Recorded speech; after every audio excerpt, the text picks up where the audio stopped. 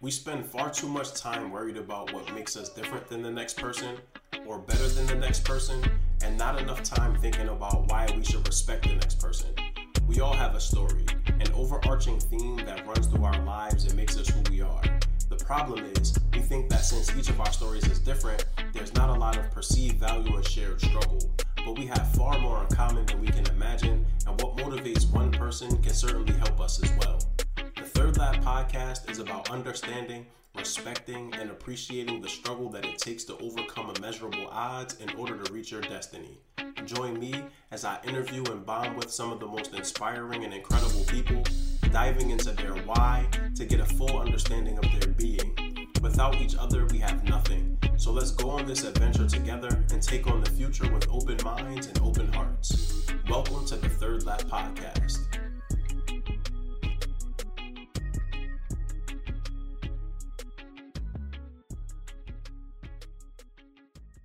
What's going on, everybody? Welcome to another episode of the Third Lap podcast. Super excited as always. I'm your host, Mal Davis. I'm trying to do a better job of reminding people who I am because I just want to dive right into the guests. Third Lap, I am Mal. I'm here today with Arche Leacock and super happy to be able to make this connection. Kevin was able to connect us. So Kev, again, thanks to you, man. I really appreciate you, brother. And so talking to Arche Leacock today, who is the founder and executive director of iDay, a systems activist, and also a human being, man. I've had quite a few human beings on the show, so I'm excited about that. And so Arche, how you doing today? I'm doing great, and I'm happy to follow the trail of humans. Yeah, man. I think everyone so far has been a human being. I'm like 99% sure everybody on the show has been a human. Now, listen, if I get some non-humans and I can figure it out, the Third Lab is open to them. But until then, we're going to stick with the humans. And so, Arche, how we know each other. So I interviewed your nephew, Kevin, who is just a really incredible person. And through the process of him telling his story, he spoke about iDay and like how it was super influential in his career and just really his early life going to college, working for you. And so I was like, at the end of it, I was like, hey, man, if your uncle's open, I would love to talk to him. And then from there, started really looking into iDay and the work that you're doing, following you all on Instagram, checking out your website, which I love, and just the level of like activism and activity that's happening with a population that is really at risk here in Philadelphia, and really any urban city, really anywhere in the country, right? But certainly here in Philly, I really love the work that you're doing. And so this is the Rep Your Hood. So that's how we know each other. But this is the Rep Your Hood section. So what hood you repping, man? Where you from, Arche? I'm originally from Trinidad and Tobago in the Caribbean, and that's a long time ago. 66, and came here when I was just turning 16, actually. Yes, okay. A long time ago. You said you're 66, man. I thought you was like 45, brother. You looking young over there. You must be blind. Not the last time I checked. Last time I checked, I wasn't. But yeah. Okay. So from Trinidad and Tobago, shouts out to the Caribbean. Any other places that you've lived that have been influential on your life and your career? Well, I've lived in several places. I've been very fortunate when I came to the States in 1972, I went to the School for the Blind here in Philadelphia, and that was quite an experience, being in a school with 300 blind folks. In Trinidad, I went blind at 14 because of an accident, cricket accident. Cricket is not a sport we play much in America, but it's like a baseball, and the ball is really hard and hit me in the eye, but we didn't think very much of it. So I went blind, and living in a residential school at the time, the house parents didn't think it was that big of a deal. So by the time we realized my eye couldn't open and I was only seeing purple, it was time to go down to Port of Spain, which is the main place, the capital. And from there, it got worse and worse, and eventually I lost my sight within 3 months. And then my mother, who was already in the States, she thought she should bring me here to see what the doctors can do. So I came here in 1972, but I've been in Philadelphia most of the time because of my mother. And then I went to Indiana University in the Midwest, and I was out there for 2.5 years. Then I had a scholarship. I went to Germany for about a year and a couple of weeks. Then I came back here to Philadelphia to do work and then I went to Canada for a little bit, couple of months, went to school at Toronto University, and then I came back here. So I've been around and I've seen enough to see the world and what it is I'm interested in. Yeah, definitely. You've definitely been quite a few places. I'm sorry to hear about the accident. I am actually somewhat familiar with cricket, living out in Queens. Almost at any park you go to, they're playing cricket in Queens, man. Everybody's playing cricket in Queens. Well, yeah, you that's New York, Queens, and Brooklyn. Yes, sir. Yes, sir. So yeah, I was just in Brooklyn a couple of 2 months ago, and they had a whole cricket match in the park, and I was sitting there watching it. I don't understand the rules of how it works, but it looks dope. I mean, I played baseball for a long time, so I can see some of the similarities there. But yeah, that ball definitely looks very hard. And so you already sort of started to transition us into kind of your story. And so this is my opportunity to kind of hand this over to you, so that we can learn more about you as a person, and also more about you and the work that you've been doing.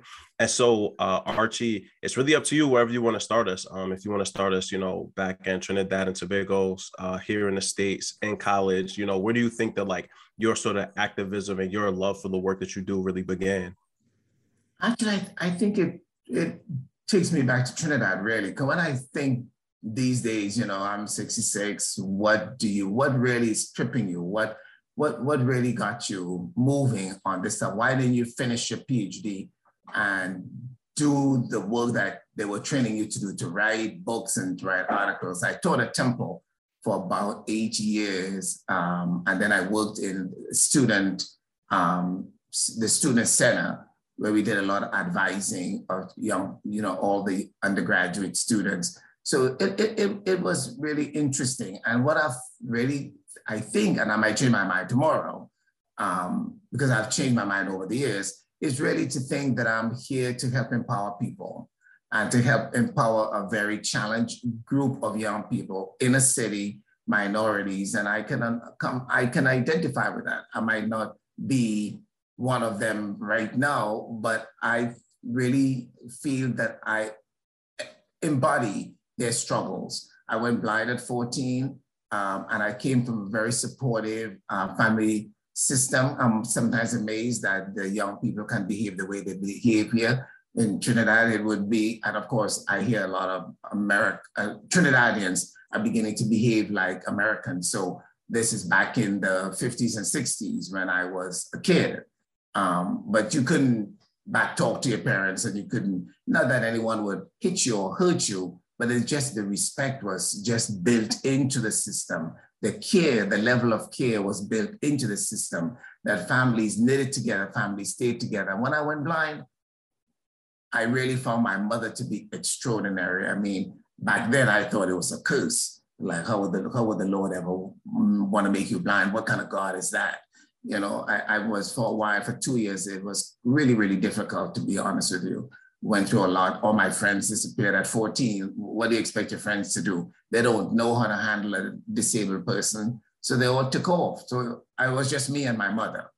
And she really committed her life to helping me and caring for me and literally reteaching me everything that I spent in the first 5 years of my life. How to pee, how to wash dishes, how to sweep the floor, how to clean the sink. And she would take my hand and show me, and listen to me. But constantly through it all, she would always tell me, you can do anything you want. Don't let the world put you down. You can do anything you want. Don't. And it would come in different versions, but she'd always say, you can do it. Go do it. Find a way to do it. And therefore that was, now you're making me want to tear, because she's now dead 10 years. And I don't talk to her. I don't talk about her like this, because it's way too painful for me. So it's so good to have to leave. It's like, goodness. Anyway, I'm getting it back together. So when she came to the States and she found out that I was blind, she said, well, why don't I bring you to the States and let's take you to the American hospital. America is it. If you're gonna get any care, you're going to get in America. If it's not doable, it's not going to happen. So I came here in 1972, and we went around to the various hospitals, Versailles and Shea Eye Institute, and everybody looked in my eyes and was just waiting, okay, let's do it and get it back together. And what came of it was, you better get used to being blind. This is too far gone. There's nothing we can do. So come see us every 3 months and be good, be on your way. And I'm like, what? This is supposed to be America, heaven. You know, anything can happen. And they're telling me what I heard in Trinidad, that doesn't make any sense. My mother says, you're gonna do it. You can do anything you want still, sighted or blind. And I said, okay, let's do it. And from then on, you know, she enrolled me into Overbrook School for the Blind, which is in West Philadelphia here off of Cityland Avenue. And it was just amazing to go to a school with 300 blind people and to see them all run around crazy, jumping up and down steps and running into each other, and succeeding and achieving. And it was just, I mean, I like, okay, whatever they're doing, I'm gonna do. So I started wrestling and running track and picking up all kinds of musical instruments and learning to play them. And before you know it, I was getting up at 5 o'clock in the morning, you know, I'm doing what they were doing. And it was like tremendous. But one thing I noticed in the early days was, and it was subtle, how the teachers spoke to the young people. And it baffled me why they would talk down and be so deliberate and so careful when they're talking to a certain group of kids, and the other kids, they just, oh, come on, let's go down by another one, another 10. You know what I mean? You can do it. And it was amazing. After a while, I started recognizing race as an ingredient. In the beginning, it was, I just come to America. You know what I mean? I didn't think of black, white, or anything, but I started noticing that the teachers would talk to the Black students differently. And it's like, why is that? Of course, they wouldn't talk to me that way because they recognized I was a foreigner. I had a heavy accent. I still have a slight accent, but back then it was really thick. And they knew my situation. And I would like to think they treated me differently. But I noticed that difference and I said, this is uncalled for. And then the more I studied, the more I read. I finished Overbrook High School in 1975. Then I went to 2 summer camps, which was great, upstate New York. And here in Pennsylvania, I think it was on Indiana University, the Fred Waring summer music program. And I also noticed the same thing there too. The music was different. So the differences really started ricocheting with me and resonating with me. And then I went to Temple University and I even saw it even more in the classes. Other professors would talk to the Black students versus, and I said, this is unnecessary. This is ridiculous. So I went on, finished up at Temple, went to Indiana, and I went to Germany, got a scholarship, went to Germany and studied at the Stuttgart University and at Goethe Institute, which is a language school. And it was great. I mean, these people would come out and stand on the steps just to see me walk down the street. And I didn't know if they were seeing me walk down the street because I was blind or I was Black. But it so happened that my friend that I took, because the Germans wouldn't let me come by myself. So they gave us 2 scholarships, one for me and a friend, George. And George is white, and he went with me, and he was able to say, no, they never saw a Black person before. The way I'm seeing them, they're like amazed, and say, well, George, you got to teach me. And I would literally go around the town, Blaubeuren, around the town, Stuttgart by myself.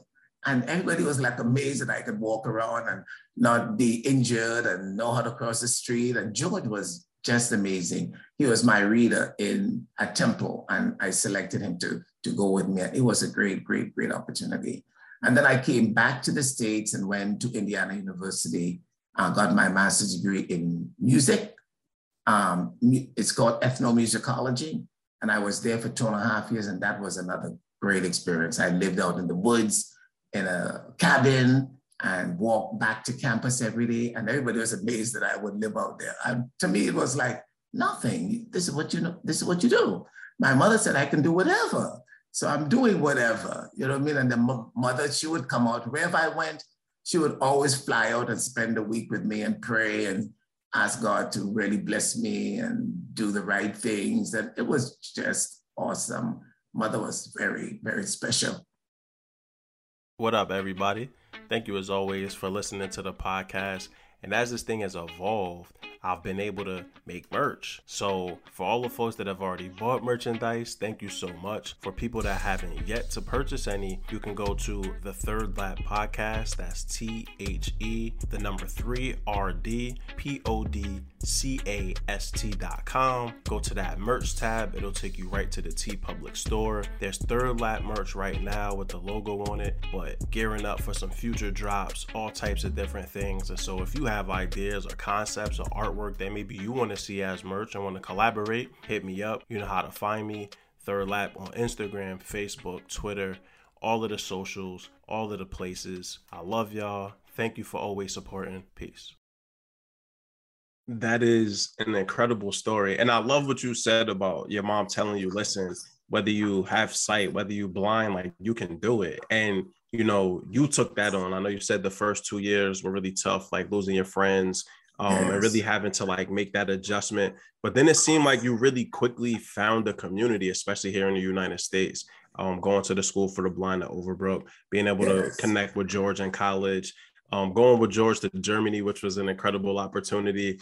And so, but something that you mentioned that you noticed, even though you couldn't see it specifically, you could feel it, which is incredible, like how much the racism resonated with you. Can you talk about that, you know, sort of that difference? Like, did you feel that same sort of racism when you went to Germany versus Canada versus the United States?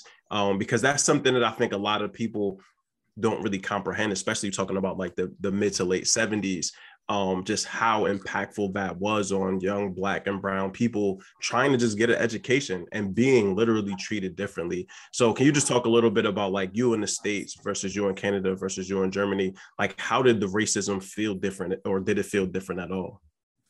It did feel different because when I went to Germany, I was a Black American.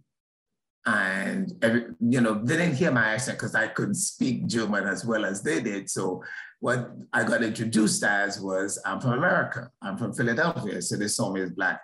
And I saw the same kind of difference. The teachers treated me a little differently, but because I was disabled, I think they also were willing to reach out and help.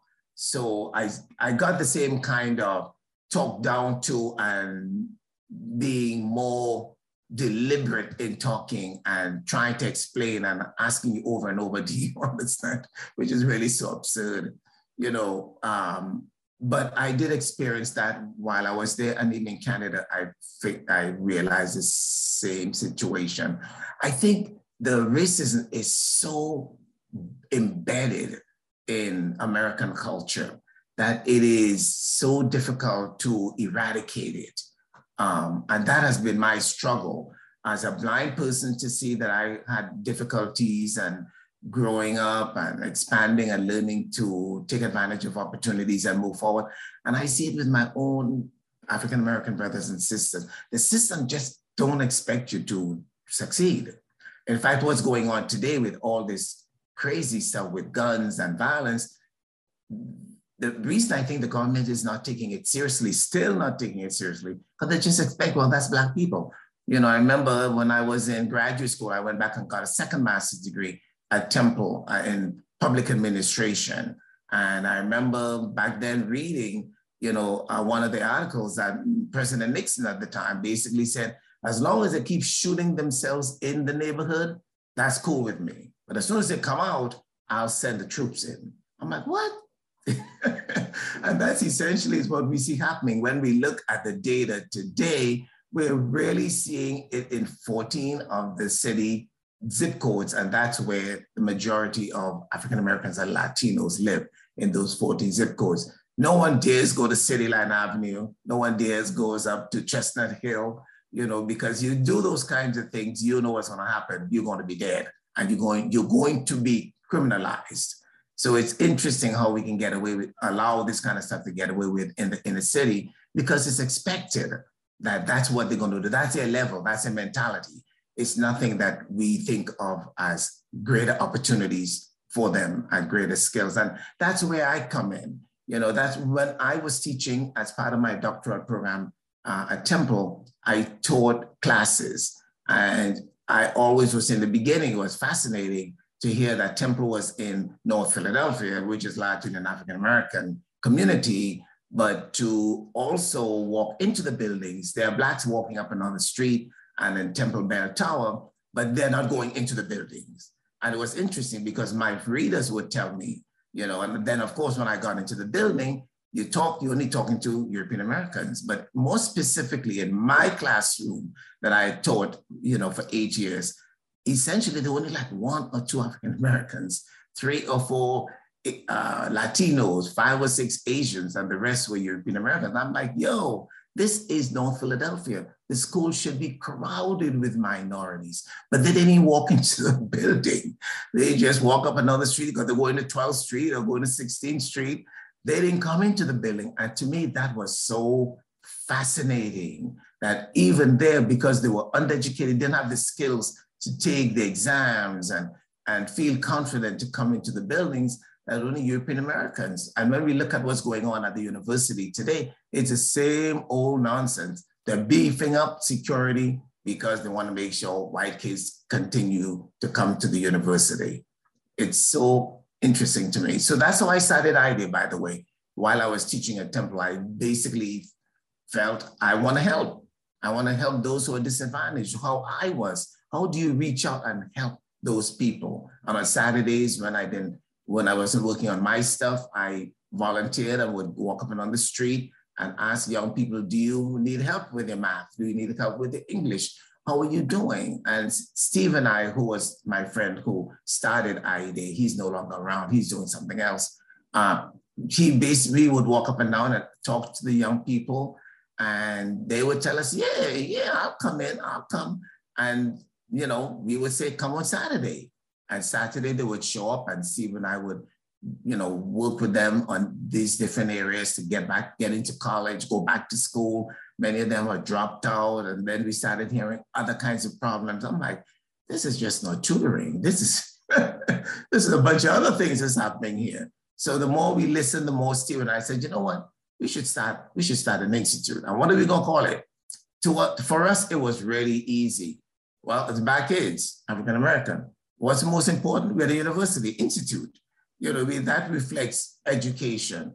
So the name of the agency, Institute for the Development of African-American Youth, was really clear to us. It reflected what we were doing, working and developing African-Americans in an educational environment. So for us, we didn't have to fight with it. We came up with it like in 5 minutes and then say, okay, that's it. We go call it. But then none of the young people would call it institute.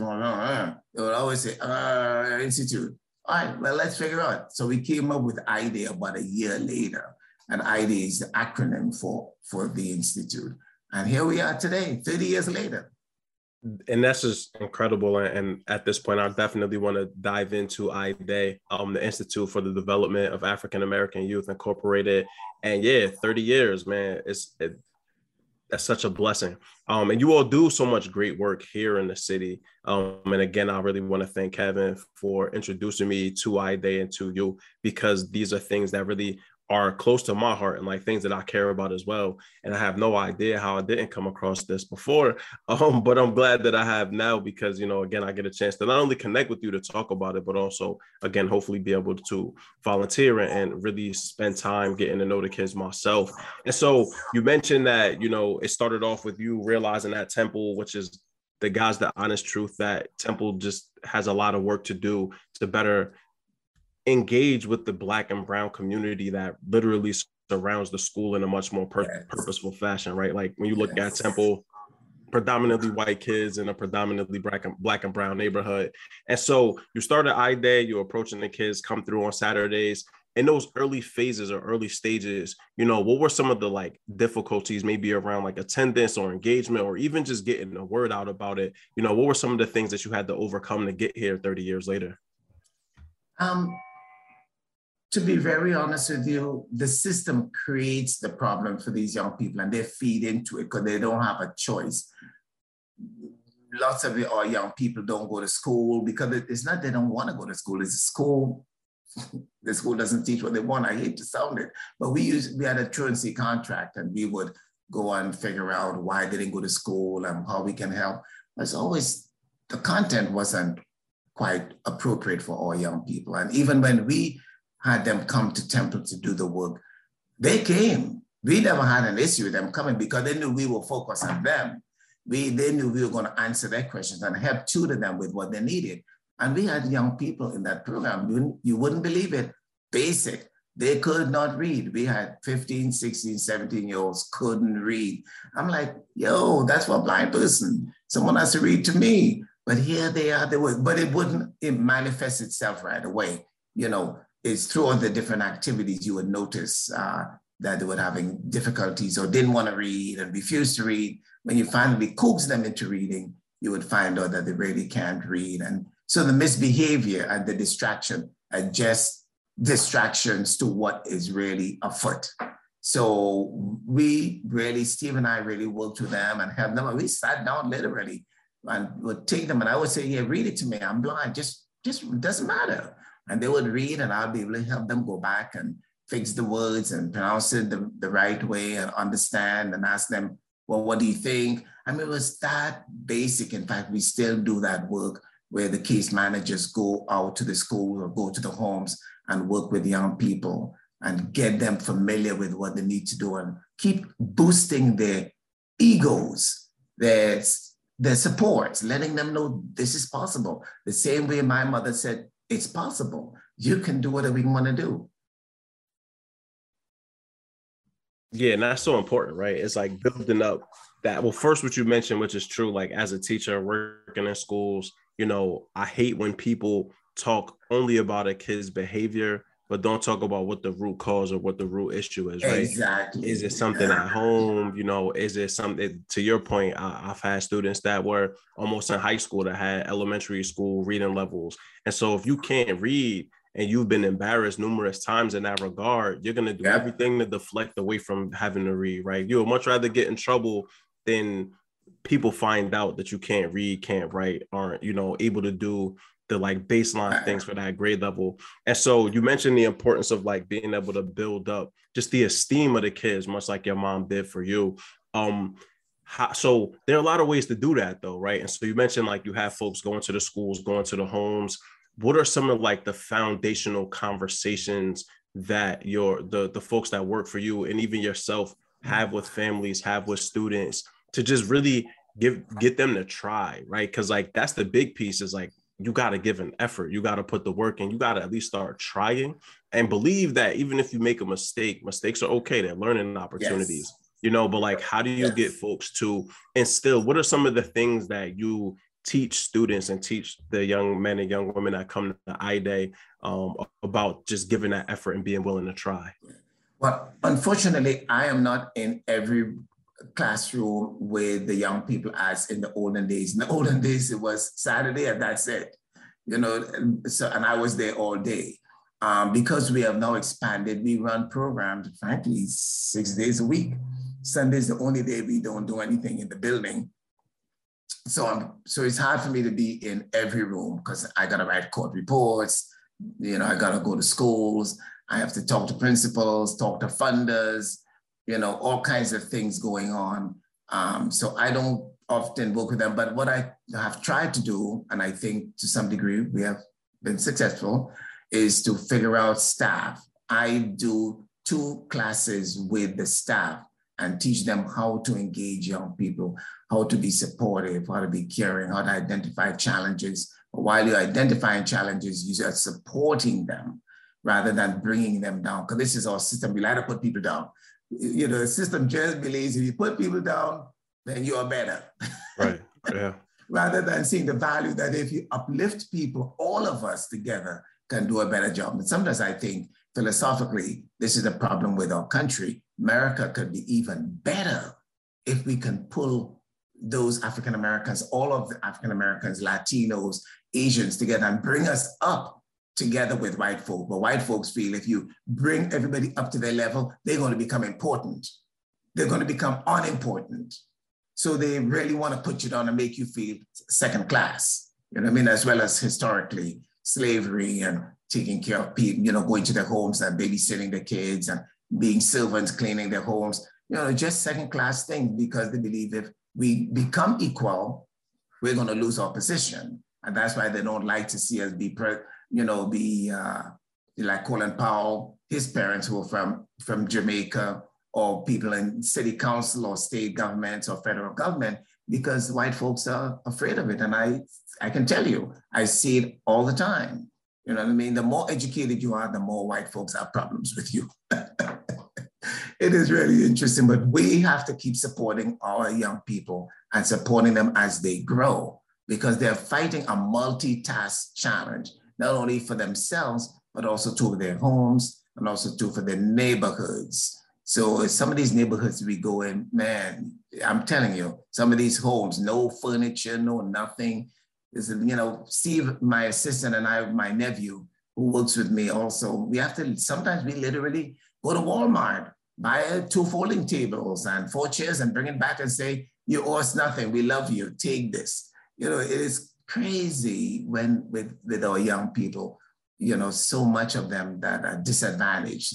So there's a lot of work to be done and still to be done. But I think one of the things that I want to make clear, this sort of dichotomy, that in building IDEA, I'm also building a system of thinkers and doers. So what I basically say to folks is, you come to IDEA bleeding. What do you do at a hospital? We stop the bleeding. So we stop the bleeding. When you come to IDEA, we teach you, we get your education up, we get your smarts up, your supports up, we encourage you. And the next step is we want now to build a community, and we want you to go back into the community and make changes, because it's changes in our democratic society that's going to ultimately make the fundamental changes that we need in this country. That's why I was so supportive of Black Lives Matter, although it was a little more radical than I thought, but I think fundamentally the concept was great. And we have young people who do this. You know, after 30 years, I can share with you, there are a bunch of young people. I know Will Maurice, that you know, ran for city council one time, and that would be sort of the ideal thing of making changes, or it took, you know, the idea of making change and growing. And now he's in the Navy. He's one of the main officers in the Navy in Washington, D.C. We have several other young people who have started their own businesses and really making change. I was just talking to Talia the other day, and she was talking about the changes that she's making, helping people understand you can open up your own business on credit. You don't even have to put $1 down. She rolled out a brand new 2021 vehicle off the lot and then put down a penny. All it was because of her credit. And when we look at some of these, you know, unfortunately rich European Americans, Donald Trump and the whole bunch, they're billionaires because of doing the same thing. They're not spending their own money, but we think we got to spend our own money. You know, so it's an education in the system and how to do it. And Talia was amazing that she has her own, you know, hair salon. She has 3 hair salons. She has this, she has that, she's doing, and it's like, wow, I'm ready to come back to IDEA and give. Can I run an entrepreneurial program, you know, series of workshops on Saturday? Absolutely. When you want to start yesterday, absolutely. It's amazing when you stimulate these guys and get them supportive and what they can do, help them with the energies and the education, what they can turn out to do. And we hope ultimately in time, we will see a change in our city. Yeah, and what you mentioned about, you said her name was Talia. Talia, yes. Yeah, that is really the testament to the work that you're doing, is that people come back and want to serve and support, right? Yeah. And like, she realized the importance of credit. She's been able to accomplish these really great things, attest so much of that to her time and experience with IDEA, and now wants to come back and teach other young people to do the same thing. Yes. And that's a beautiful thing, because that's community, right? Like, that's our African roots. Like, that's our ancestry, is being able to lift each other up, you know. And what you said was like, and it's so on point, is that, you know, we want to keep people down to feel better about ourselves, right? Like, but that's not the way, man. Like, when we lift up each other, everyone becomes better, not only around us, but ourselves. And like, that's really how you do it, right? You invest in other people. And so in regards to investing in other people, I see you have one of the programs that you run, which is Young Fathers United. I would love to hear about this, because this is so important. And like, for me, this hits close to home as somebody aspiring to be a father, but somebody that sees the negative information that's constantly being spewed and spread about Black fatherhood and about Black fathers. They're absentee, they don't care, they're not around. But I know so many really great Black fathers, whether they're with their partner or not, like, they care about their kids, they give all the time and energy to their children. But so many of them didn't have an example to look at. And so they had to sort of figure it out on their own. And so, you know, that's why I sort of want to talk about what the Young Fathers United is, because learning how to be a father is a real thing, right? Like, you know, there are certain things that you have to learn. And so I love the fact that you already have this program for young men, young fathers, ages 14 to 25. And so just would love to hear a little bit about like what that program is. And if anybody listening is looking to get involved, how would they do so? Yes, well, certainly I want to give you a preamble statement before I talk about young fathers. As IDA continues to grow, I think our strength in the agency is really figuring out where are we most effective. And we thought that there were 4 or 5 main areas where our young people needed support. Education, that's number one. So we have a college-bound program. We've just expanded that to tutorial. So you don't have to be ready to go to college, but of course, after you get tutoring for 2 or 3 years, you don't want to go to college, because this is how you're going to really make an impact. So education is paramount. So we tell folks, go to your neighborhood school and come here on weekends, you can learn. Come on Wednesday evenings, you can learn. And then you can still go back to the school and inspire other people. So other teachers, other young people to come, and they bring their friends, believe it or not, they bring their friends to us. So that's one thing. The other thing, in addition to education, is the juvenile justice system. All these young people being arrested for important things, unfortunately, and some very unimportant things, unfortunately. We had a young man, 10 years old, got arrested. He went to buy a BB gun in a store, and as soon as he came out of the store, the police was right there and arrested him because he had a gun. In my opinion, they should have arrested the damn manager of the store. Why you gonna arrest a 10-year-old and put him in handcuffs? Come on now, where you gonna go? You know, so it takes that kind of energy to go fight for these guys. And that's what we do. I'll go down to the precinct and want to see the captain. And he says, well, you're blind. We can't do nothing. What? You can't do nothing? Bro, I got you. I'm going to write all the letters all over the place, and I'm going to make a difference here for this young person. We take him on and we really go after it. So, and even if we have to go to city council and complain, which is another story all by itself. So criminal justice is critical for us. Another part that's really critical is economic opportunities and training. If you can stand on a corner and sell drugs and sell weed 9 in the morning to 9 at night, you're an entrepreneur. And I tell them this all the time: if you can be selling drugs and you understand the difficulties therein, you can also understand the difficulties and opportunities in being an entrepreneur. And many of them get jobs, come for training, and give it up. But we need to do it many, many more, and with many more opportunities and more facilities so we can reach many more folks. So economic opportunity is really great. And then, of course, parenting. We see parenting as a real problem. As you indicated, the same thing that you saw is what we struggled with, and figured the only way we're going to help is by building a program for young men. So they come in at 14 to 25, and we teach them how to be a father. That child is yours. That's your sperm. You're the one who did it. Now, I have to be honest with you. By far, 90% of the guys in young fathers, they don't go in to be a father. They're 14, 15, and I'm like surprised at my age at 14, 15, I knew to pull out.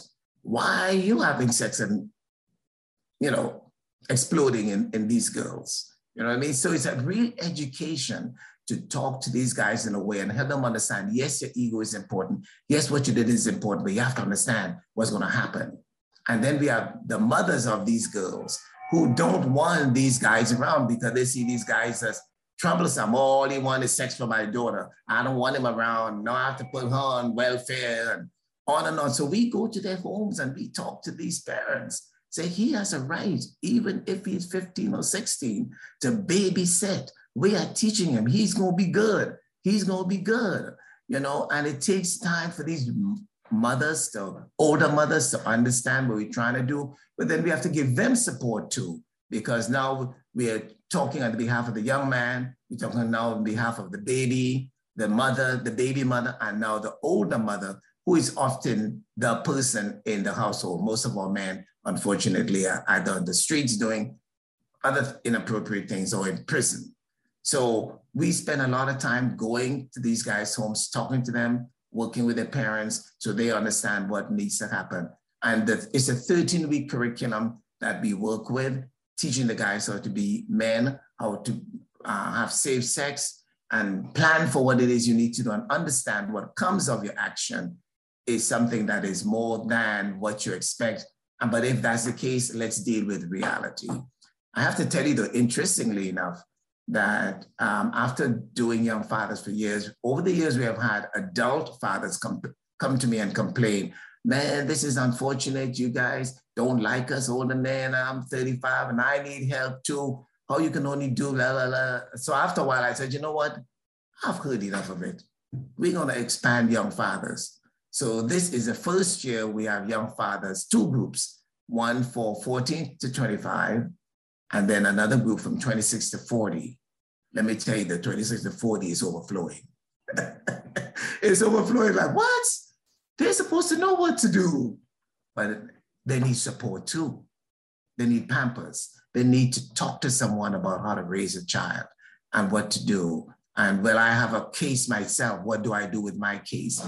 Just yesterday, I was talking to a father with the same challenge, just came out of jail after 11 years, got his son, the girl pregnant, but he came to us yesterday and he was leveling, telling us what's going on. You know, I need help too. Not only his son needs help, but he needed help. And one of the instructors and I sat there with him for about an hour and we sort of talked to him, worked through the difficulties and gave him our numbers. Call, your son is coming, you come too. We're happy if you come because you're an adult.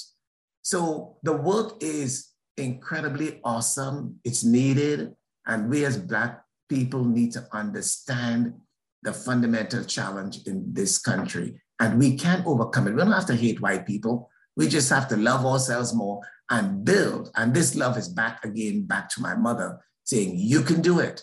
You can do it. I'm here to help you. And I'm saying the same thing to these young Black men and daughters, you know, and females. Unfortunately, 80% of our population is men, because that's where our problem is. But now we just got an interesting distinction and they're saying we need more females. So we have 20% of females. We now have to expand that female part of it, recognizing mothers are now dealing with these teenage boys and they're stuck with what to do. So we don't have to help them out, but we now have to have a program to support them so don't fall under the hood. As of January 3rd, we are now going to have a new track for females. And one of our really bright, smart case managers, she's going to be the director of that program, Adrian Taylor. Hey, everybody. So I have some really exciting news.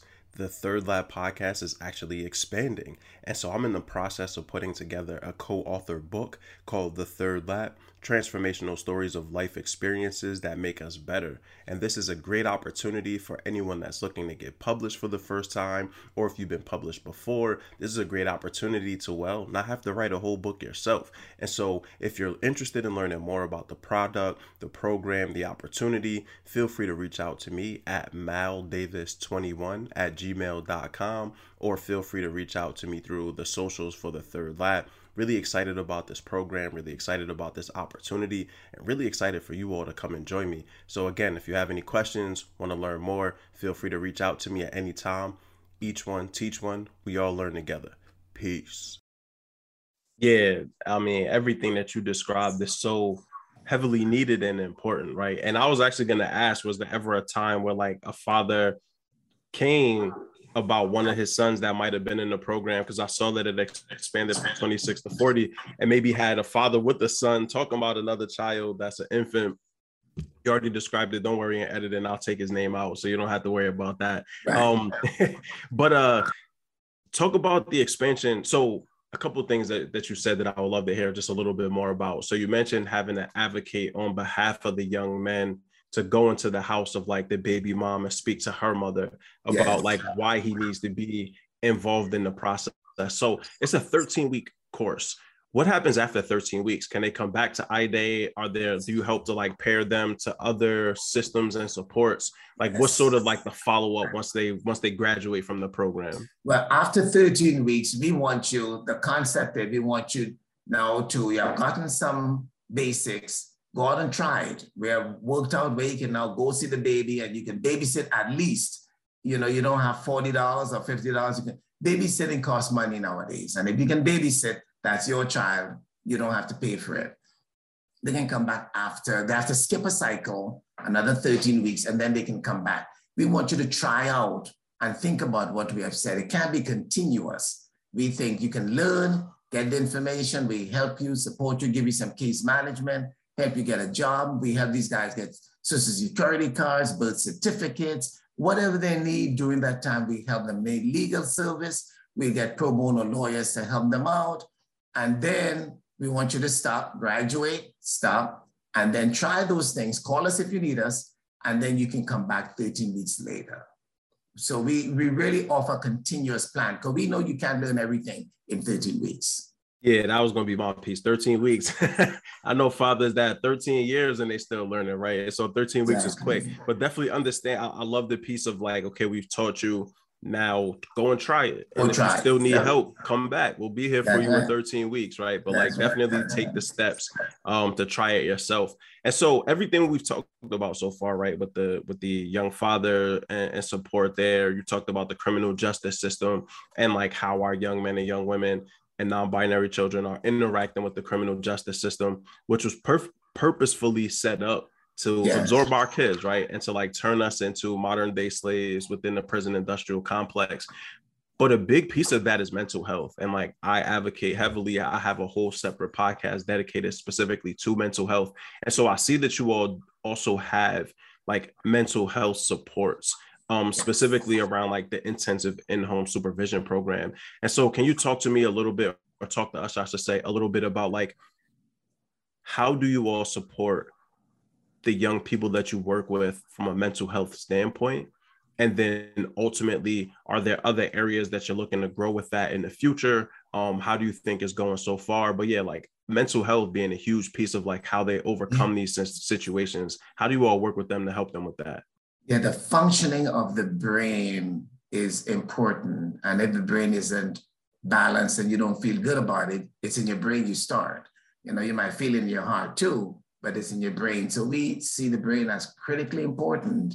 I'm blind, but yet I can go to school and go here, there, and everywhere because of my brain and my mother stimulating that. And if I had probably been left to be depressed more than 2 years, probably my brain would not be where it is today to help others. I would still be absorbed with myself.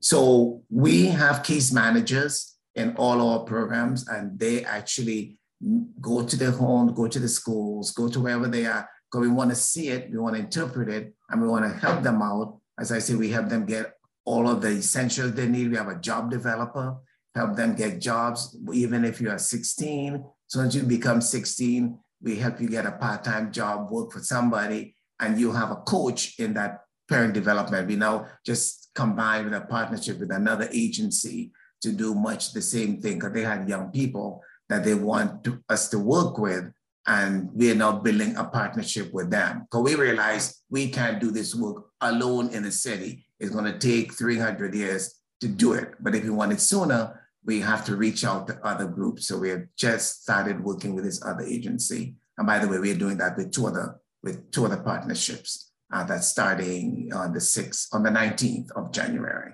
So we are on the go. We also have therapists on staff. We just started that for the first time.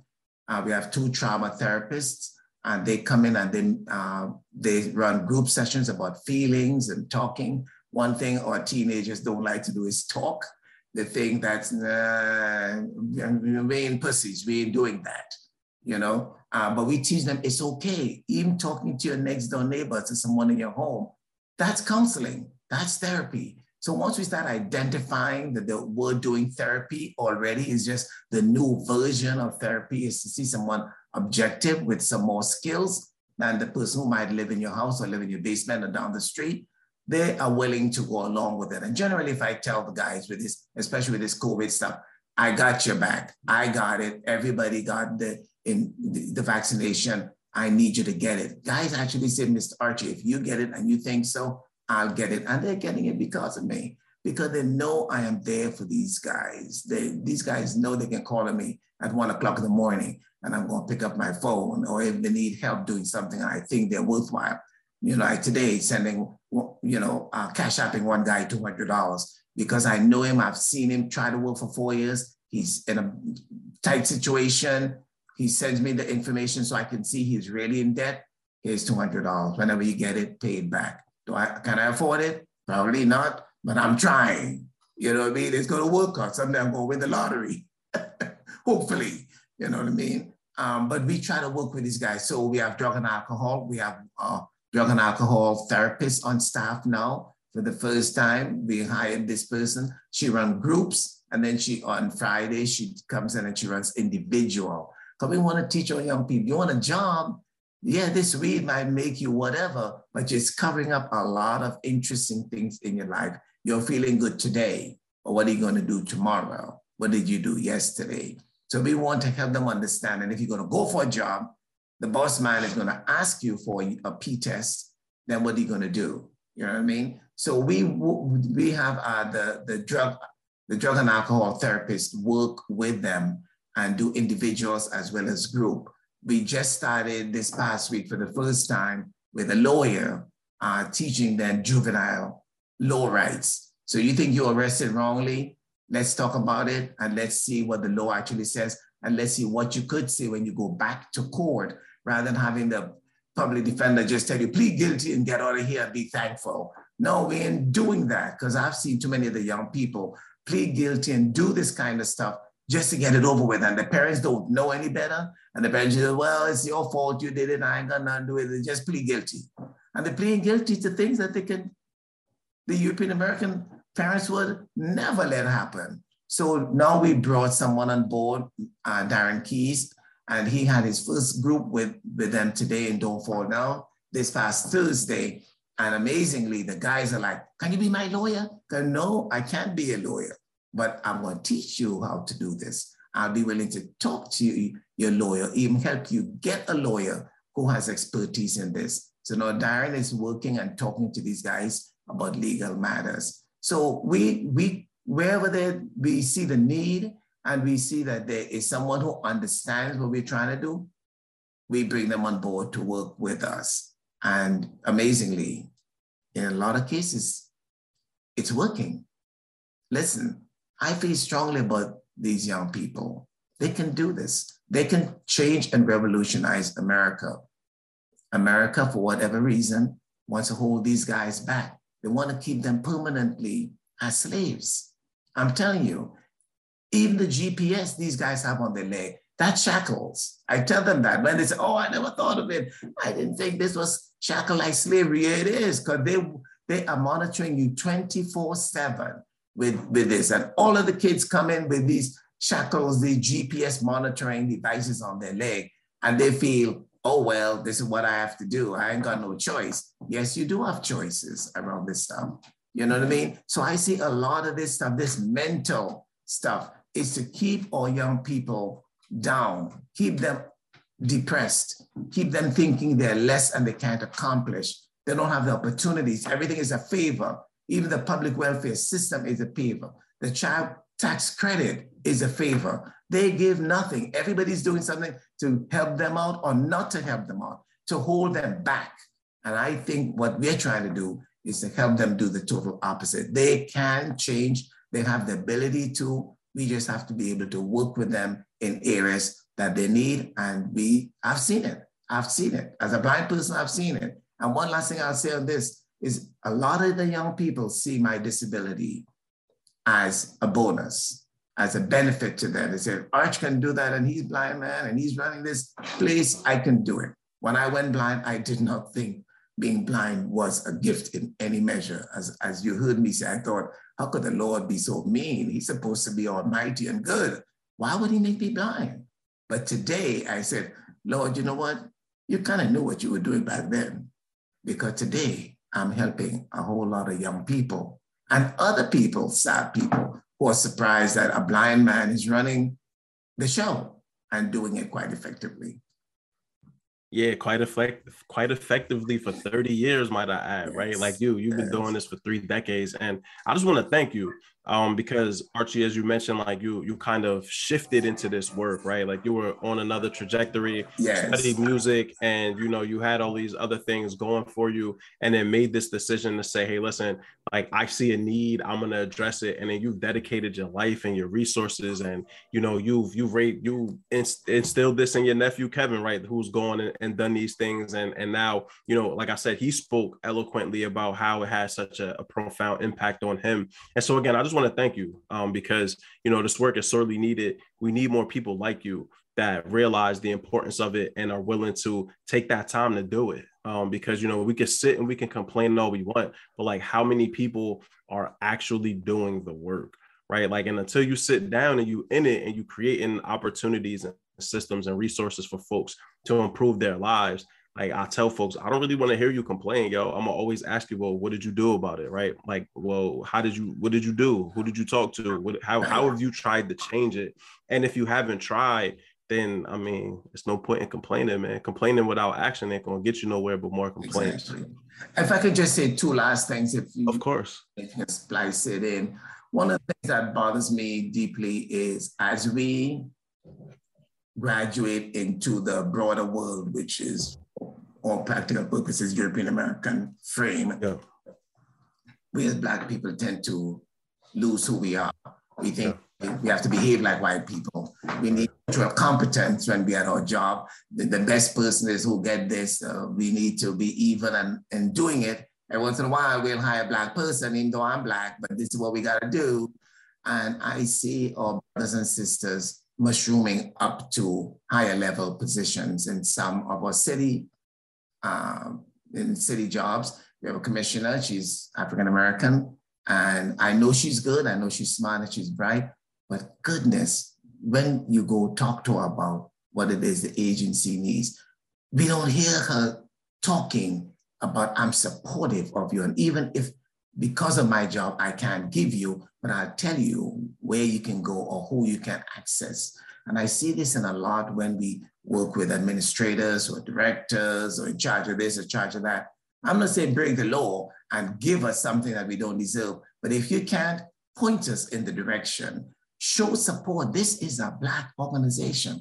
How could you be pulling it down and saying, oh, they ain't gonna get no place, and oh, he wasting his time, and oh, he can't get a job elsewhere, that's why he doing that.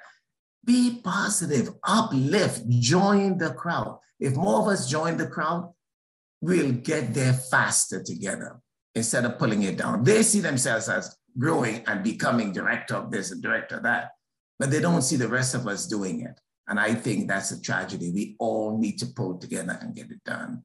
And the last thing I will say to you is, and this is Little Ego, we, after all these years, there's an agency, it's called 44 Blue. It's a media group nationally, and they have garnered seen over this past year 150 groups, and checked them out and try to see who was doing good work so they could run a national series on. We ended up being one of 3. They came out, visited us for 2 weeks, followed us everywhere we went. I thought I couldn't see, but I smelled them with the perfume and the colognes behind me.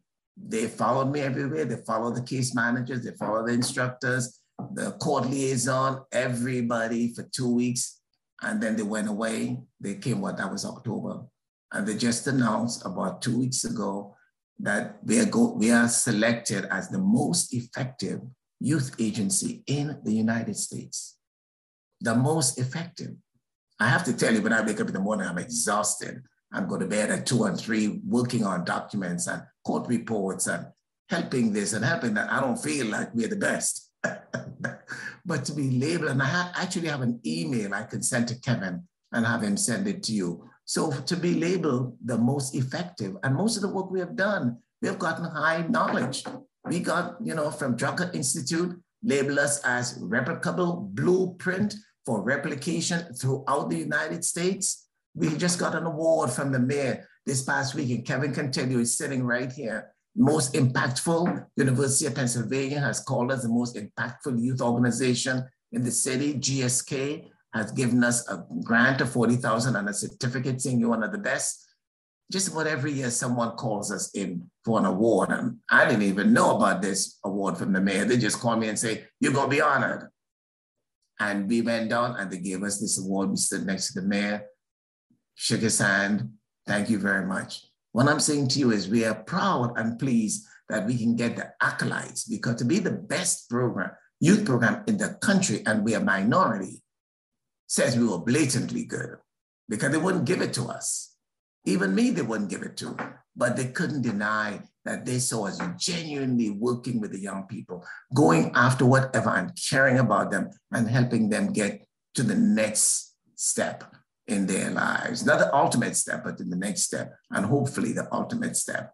And I have to tell you, this work has been tremendous for us. If anything else, I've been overjoyed to see young people who came to us in a sad state, and then you see them later on smiling. And that's who, Kevin, you're sending that money to. What's his name? Robert L. We see these guys grow and they come back and talk to us. And we say, wow, great. That's the award that we share in our hearts. It's great. The 44 Blue do an announcement, a press conference, announce us officially as the most effective group in the country. And then they're going to stay back for 6 weeks, follow us, videotape. They want to go to some of the young people's homes to videotape what happens at night and in the morning, how their parents get them up, talk to their parents, and interview them, and put together a 6-week national MTV series on I-Day. This is tremendous. And this is what I think, in conclusion, my mother would say, I did the best I can. There it is. You're listening to the Third Lap Podcast with Mal Davis. Yeah. That is 100% incredible, well-deserved. I'm super happy to hear that. I'm not surprised, just because you're doing such incredible work in a city that absolutely needs it. But like you said, for it to be a Black organization to get that recognition, that means that you are exemplary, right? Like you went above and beyond and did everything you could. And like the impact is being felt, and clearly because you have the recognition with awards and all of that is great. But in the end of the day, it's what have you done for people? How have you made people feel? And the fact that you have folks that have interacted with I-Day in different capacities coming back and wanting to volunteer, or coming to you and saying, hey, I need help. And like, I heard you can help. Like, that's a testament to the work more than anything. Yeah. So Arche, congratulations. Congratulations. Thank you so much, Mal. Thank you. So well deserved, man. And so as we get to the end here, I just wanted to give you an opportunity, because money is important, right? And so, if folks were looking to donate, if people want to come and volunteer or support, how can people engage with I-Day, engage with you, and engage with the work that you're doing? So they can call us. My cell is the primary cell number, 215-901-6976, 901-6976, 215. We do have a central office in North Philadelphia, 2305 North Broad Street. And you can also call there, 215-235-9110. You can also email us. If you just Google I-Day or Institute for the Development, you'll get all of our information. And please volunteer, help us, contribute, donate. Let me tell you, that's another interesting story. I don't want to go on too long, but we struggle for funding because we are helping all these young people with what they need, and we need dollars. Sometimes the other day, last month, I couldn't even make payroll. We were so struck for money. We were 2 weeks late because we needed another $7,000 to do payroll. I know I have payroll next week, and I'm just about there. We need the money. We need support. But the first thing is helping our young people. And we're hoping folks have dollars that they can help us and they can call us and donate through PayPal, Stripe account. Of course, we accept checks. You know, we accept anything except cash because cash is so problematic in terms of bringing money. We don't know where it came from and that kind of stuff. Put in your card, put in a paper check, send it to us. Thank you so much. And we need it. We need it. Thank you. Absolutely. And folks, if you're looking to donate virtually, you can go to iDay. That's I, D as in David, AAY.org/donate. They have taxable donations here, or I should say write-off donations here. So because it's a nonprofit, so, you know, get folks in your corporation involved. Listen, all the professional athletes in this city and all the Black folks making money around here, man, get involved and get invested, right? Like, you spending all this money on cars and jewelry, help some people, man. Help people that were once in your position, right? Like, you know, we have all of these opportunities to give back and pay forward. And I see so few people doing it in a meaningful way, right? Like, we do it for clout, and even what you mentioned, right? Like, people become directors and executive directors and undermine organizations like yours. And I always tell people it's because they couldn't do what you've done, right? Like, they had to have some other organization or corporation give them or provide them that opportunity and that title, but you built it from the ground up and you continue to grind it every single day. You mentioned not being able to make payroll. Like, we got to support, man. We got to get behind these organizations that are doing the work for the people. You know, I got the Black Panther Party hanging behind me, and like, it's all about the people, man. All power to the people, all power to the proletariat. Like, we can't do it alone. So we got to team up and get it done together. Let's join and do it together. It can be done. It can be done. And it is. Absolutely. Thank you so much, Mal. Of course. And so we made it to the end. Archie, we ran your third lap. Again, I appreciate you starting from Trinidad and Tobago's all the way to where you are today on North Broad Street, making a humongous impact in the city of Philadelphia. Excited about your MTV spot. Kev, I know you're in the background. Thank you again, my brother, for connecting me with Archie. I'm excited to even get involved and invested in connecting with you offline to see, you know, how I can, and a network of folks that I know here in the city and just nationally can support the work that you're doing, because you're tapped into a bunch of things that mean a lot to me. And I can't wait to get involved and use my platforms to be able to better lift up the mission and the work that you're doing. And so, you know, we're here at the end, folks. If you're looking again to connect with iDay, you can search them through Google. I, as in David, AAY.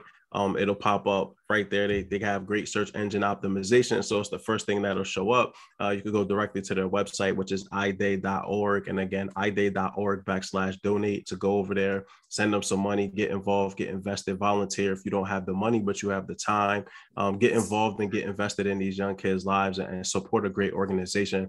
And so again, Archie, we're here at the end. Any last words that you want to share before we log out? Thanks for this opportunity, Mal. Thank you. It is my heart, and I believe in it, and I know it can get done. I know it can get done, and it is getting done. Absolutely. No, thank you, man. You know, we worked together to figure this out. We had a hiccup the first time. Kev, again, I appreciate you. We figured it out. I had the opportunity to bring you on today. This will definitely not be the last time that we interact, either through the third lap or just in person. So excited to make this connection. I thank my wife, Allison, for connecting me to Kevin in the first place. Yes. I appreciate her for that. She's connected me to, she's like my agent. She's been connecting me to everybody, really. And so I appreciate her for that. Kevin, again, thank you, man. Archie, thank you. And thank your staff, and thank all the volunteers and everybody involved with iDay. This is another episode of the Third Lap Podcast. Each one, teach one. We all learn together. Peace. Thank you. Thank you. Thank you for tuning into another episode of the Third Lap Podcast. This is your host, Mal Davis. Please visit thethirdlappodcast.com for more information about the podcast, about our guests, and also to see our reading list. You can find us at The Third Lap Podcast on LinkedIn and Facebook, at Third Lap on Twitter, and at Third_Lap_podcast on Instagram. If you know anyone that would be great to be featured on this show, please reach out to our host, Mal Davis. He's always looking for interesting people to learn more about them and to talk about their pathway. Thank you so much again. Have a good one.